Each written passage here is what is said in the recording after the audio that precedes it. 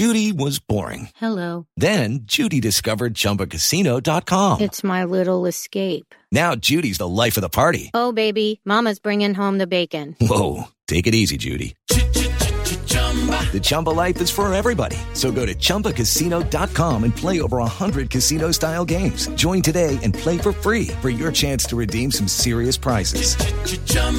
ChumbaCasino.com. No purchase necessary. Void where prohibited by law. 18 plus terms and conditions apply. See website for details. Okay, round two. Name something that's not boring. A laundry? Ooh, a book club. Computer solitaire, huh? Ah, sorry, we were looking for Chumba Casino. That's right, ChumbaCasino.com has over 100 casino-style games. Join today and play for free for your chance to redeem some serious prizes. ChumbaCasino.com. No purchase necessary. Void where prohibited by law. 18 plus terms and conditions apply. See website for details. Lucky Land Casino, asking people, what's the weirdest place you've gotten lucky? Lucky? In line at the deli, I guess? Aha, in my dentist's office. More than once, actually. Do I have to say? Yes, you do. In the car before my kids' PTA meeting. Really? Yes. Excuse me, what's the weirdest place you've gotten lucky? I never win and tell. Well, there you have it. You can get lucky anywhere, playing at LuckyLandSlots.com. Play for free right now. Are you feeling lucky? No purchase necessary. Void where prohibited by law. 18 plus. Terms and conditions apply. See website for details. Another pointless video call where nothing gets done. I think you're on mute, David. Sorry. What did I miss? IT just approved Miro for the whole company. Miro? That's the... Online whiteboard. For team collaboration. We can make these long video meetings so much shorter with Miro boards. We can share ideas, feedback, and updates on them whenever. Actually see what we're talking about. It's all online. Miro will make our flexible work setup so much easier. With one virtual space for our brainstorms, projects, presentations. Oh, that sounds kind of amazing. So I don't need to wake up for 6 a.m. calls with the London office anymore. Now you're getting it. Don't let time zones get in the way of your team working well together. See why 99% of the Fortune 100 trust Miro to get good work done from anywhere. Get your first 3 boards free at Miro.com. That's MIRO.com. Zak Crawley averaging 10 wasn't a true reflection on him as a cricketer or tells the whole story. Zak Crawley shot to fame for his incredible 267 against Pakistan in 2020, but 2021 saw him come back down to earth averaging 10 from 16 innings. We could all see the technical flaws chasing the wide ball, the feet not moving and struggling against spin. But he is right. 2021 saw him play Sri Lanka, where spinners have a great time, India, where spinners have a better time, especially if they're playing against England, and a few tests against the World Test champions, the Black Caps. That's a tough year, playing at tough grounds against tough oppositions. He averaged 52 in 2020, 10 in 2021. And now county cricket gets labelled with the same name tag. If you can't average enough, you're not good enough and you definitely won't be able to make the step up to the test match level, unless you're the Vaughan or Tresco scenario. But not all runs are even. Just look what happened between Pakistan and Australia. Imran Haq scored 100 in each innings and he's been a woeful opener for several years in test cricket. Also, the pitch was that flat, Pakistan batted for over 1,000 balls in the 4th innings. Not all grounds are even, and how could they be? A beautiful summer's day at the Kensington Oval, doffing the cap, or a cold, damp squid at Scarborough in front of 20 people drinking Bovril and eating fish and chips to avoid hypothermia.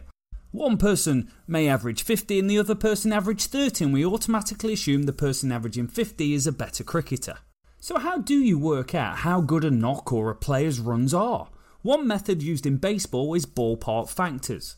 We don't measure cricket averages with ballpark factors, it's purely on runs scored divided by how many times you've been out. But what if we did use ballpark factors? And today we're going to take a look at it. What would county cricket look like if we used cricket ground factors? Which grounds are going to be batter friendly? Which ones are going to be bowler friendly? And which batsmen get too much credit or not enough credit for their batting performances? But before we go on, if you could please rate, review, subscribe, leave a big thumbs up to the channel, and if you're brand new and you'll enjoy the podcast or cricket, or you're into this sort of video, consider subscribing. My view is ballpark factors are used in baseball, and they definitely should be in cricket too. In most sports, the field of play is exactly the same and you can take everything for what it's worth. American football, the pitch is the same size. Basketball, the court is the same size no matter where you play in the world. But in baseball, no two parks are the same, and in cricket, no two grounds are the same either. Park factors is a metric for the effects of the playing field per each plate appearance in baseball. E.g., a park that has a centre field fence at 400 metres and one as it is 500 metres, where is it easier to hit a home run? Cricket is similar. Some grounds have really small boundaries and play in the T10 league, and the others are playing at the SCG. ESPN states the ballpark factor compares the rates of stats for home and away at the same venue. A league average is 100 and anything above favours the batters and anything below favours the pitchers. Very simple. The Yankees play at home with a ballpark factor of 0.974, which, if 1000 is average, means it's harder to hit and favours pitchers. Whereas the Blue Jays played in Dunedin last year and had a great time hitting the ball. And what we're trying to get to is scoring 50 at the Oval equal to scoring 50 at the Riverside, Trent Bridge, or one of the outgrounds? Could you even score runs at Liverpool? The answer to all of those is no. Each ground has its own average over the years, and we can look through that to find out what the true average of a cricket ground is and a cricket player. Since 2002 to 2021, batters have averaged 30.03 in first-class cricket in England. The top 6 have averaged 34.90. Those averages are all trending down over the last 19 years, but I feel that's ammunition for another video. To create a ground factor in cricket, we have to take a 3-year rolling average for the county championship. And we can see the county average for a top 6 batter in the last 3 years is 30.67, vastly below the 34.90 for the last 19 years. And 2, we need to look at what the ground average is for a top 6 batter as well for both home and away teams at the ground. Let's take Trent Bridge for example. A test match ground that's been famed for favouring bowlers. Well, the home teams averaged 32.34 and the away teams averaged 33.3 over the last 3 years for top 6 batsmen. That gives an overall ground average of 32.83. Take the 32.83, divide it by the county average of 30.67, times it by 100, and you have a cricket ground factor of 107.03. Remember, if a score comes out at 100, it's working at the county championship average for a top 6 batter over the last 3 seasons. If the number is above 100, it's a batter-friendly ground, and if it's below, it's a bowler-friendly ground. So Trent Bridge is effectively 7% easier to bat on than the county average. From 2019 to 2021, over the course of the last 3 years, 18 county teams have played at 36 different county grounds across 297 games.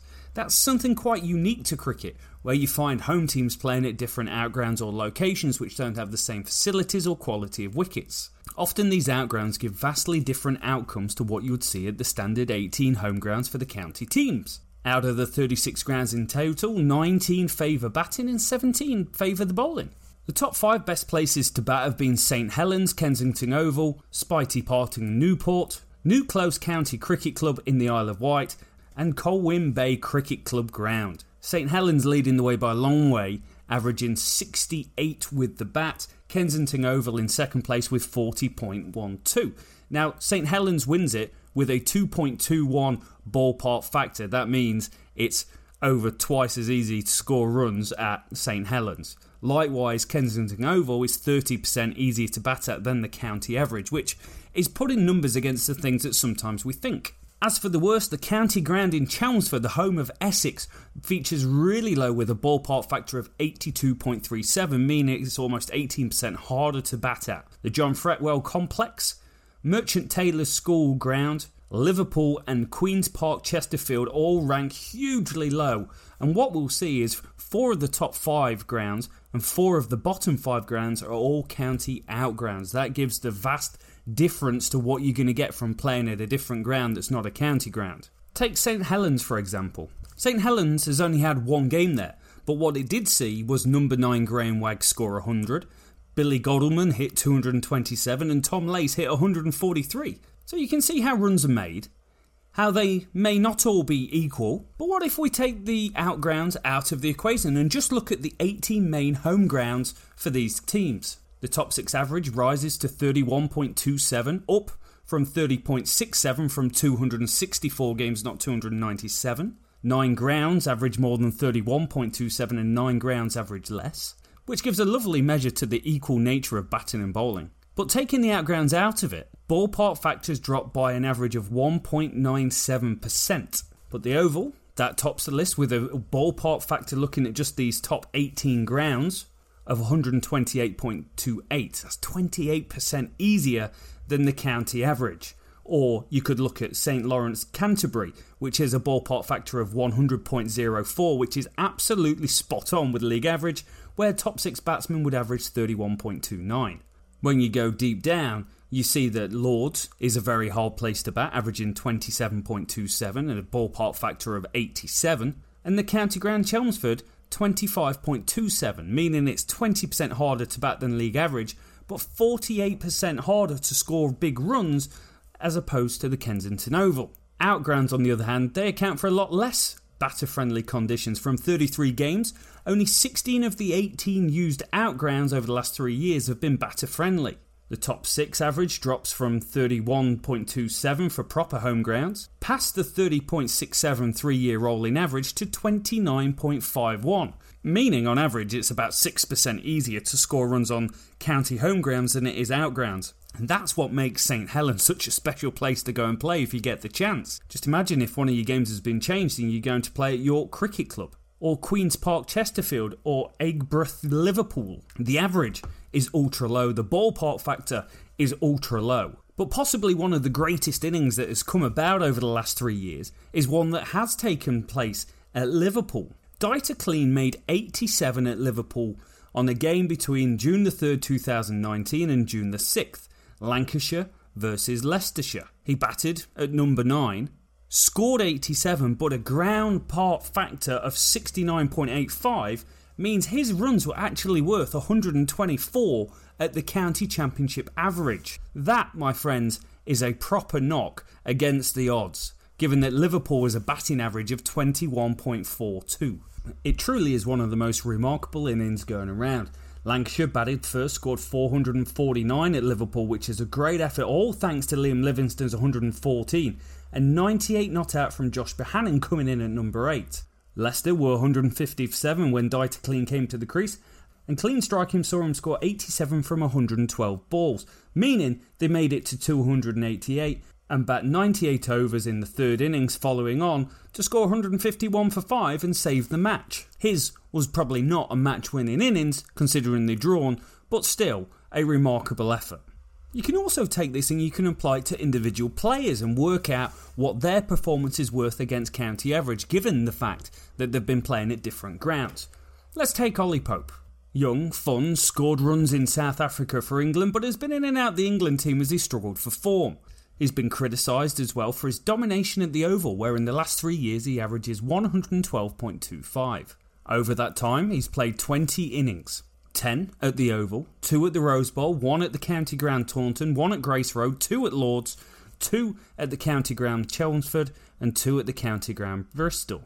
If you look at all those runs as individual innings and then put the ballpark factors against them, if you look at the Kensington Oval and see that he scored 898 runs at an average of 112.25, but that has got a ballpark average, and that ballpark average is 130.80, which means his 898 runs is actually worth 791, and his average drops to a mere 98.94. Very average, Oliver. But overall in this time period you see it take a little bit of a greater knock.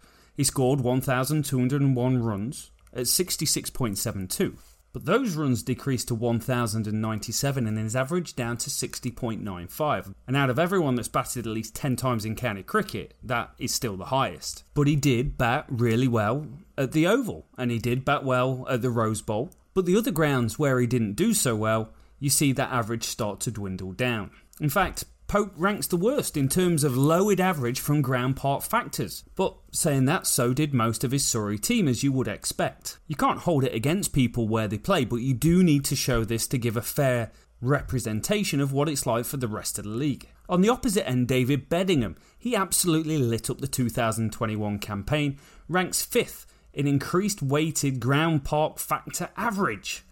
It's a mouthful. One day will have a cool acronym that will sound great and people will use it. He's batted 27 times in the last 3 years. 15 of those have come at the Riverside, which is notoriously poor for batting, where batsmen average 28.51 and has a 91.18 ballpark factor, ground part factor.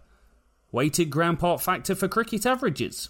We'll still get there. And his 46.46 average, which is quite beautiful to look at, is far beyond that 28.51 Riverside ground average, and his adjusted average is 7.26, meaning it's 53.54 with ballpark factors added. And overall, it takes his 1,190 runs at 47.6, which is already an outstanding record, and adds it to 1,295 runs at an average of 51.84. The top 5 players to see an improvement in the averages are Paul Stirling, Josh Inglis, BJ Watling, Will Young, there's a very Kiwi Australian feel going on here, and David Beddingham. But one player that slots in at number 6 is Alex Lees, who's just made his debut for England. He plays most of his games at the very bowler-friendly Riverside, where he averages 39.79. But when you add his ballpark factors in, his average actually goes up to 43.87, which is quite outstanding. Going back to the "you should average over 40" comment in county cricket to be a good test cricketer. Over the course of the last 3 years, out of everyone that's played a minimum of 10 county championship innings,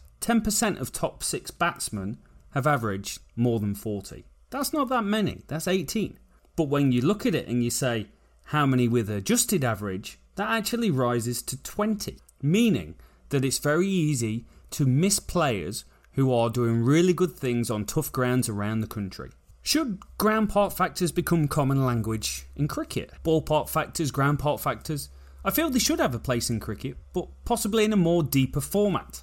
This just shows where people are playing around the country, what the average is there and how good they are compared to the average on the grounds they're playing against, rather than going, this man scored 100 on a road and he's twice the player as someone that scored 50 at Chesterfield. But what this doesn't take into account is the bowler's quality, the swing deviation, seam movement, overcast conditions, size of the ground, time of the game, the leverage of the game, whether it's high leverage situations where there's a lot going on, or low, where you're batting on an absolute road on a dead rubber and you've got the wicketkeeper bowling at you. That is for someone with far greater skills than myself. But for me and this analysis of the county scene, ground part factors will certainly help us identify who will score more runs in different conditions, potentially look at moving forward to creating a projection on how players are going to be doing in different games, different types of wickets, and how call out all those players that pad their stats at the Kensington Oval and those players that really grind and who should be lifted up more than what they are. So let me know your thoughts about ballpark factors or ground part factors in cricket, and whether it's something you would like to see us go deeper on and see if we can build out this model further. Thank you for watching, guys. If you enjoyed it, leave a big thumbs up, subscribe if you're brand new around here. Till next time. Sports Social Podcast Network. Step into the world of power, loyalty, and luck. I'm gonna make him an offer he can't refuse. With family, cannolis, and spins mean everything. Now, you wanna get mixed up in the family business. Introducing The Godfather at ChumbaCasino.com. Test your luck in the shadowy world of The Godfather slot. Someday, I will call upon you to do a service for me. Play The Godfather, now at ChumbaCasino.com. Welcome to the family. No purchase necessary. VGW Group. Void where prohibited by law. 18+. Terms and conditions apply.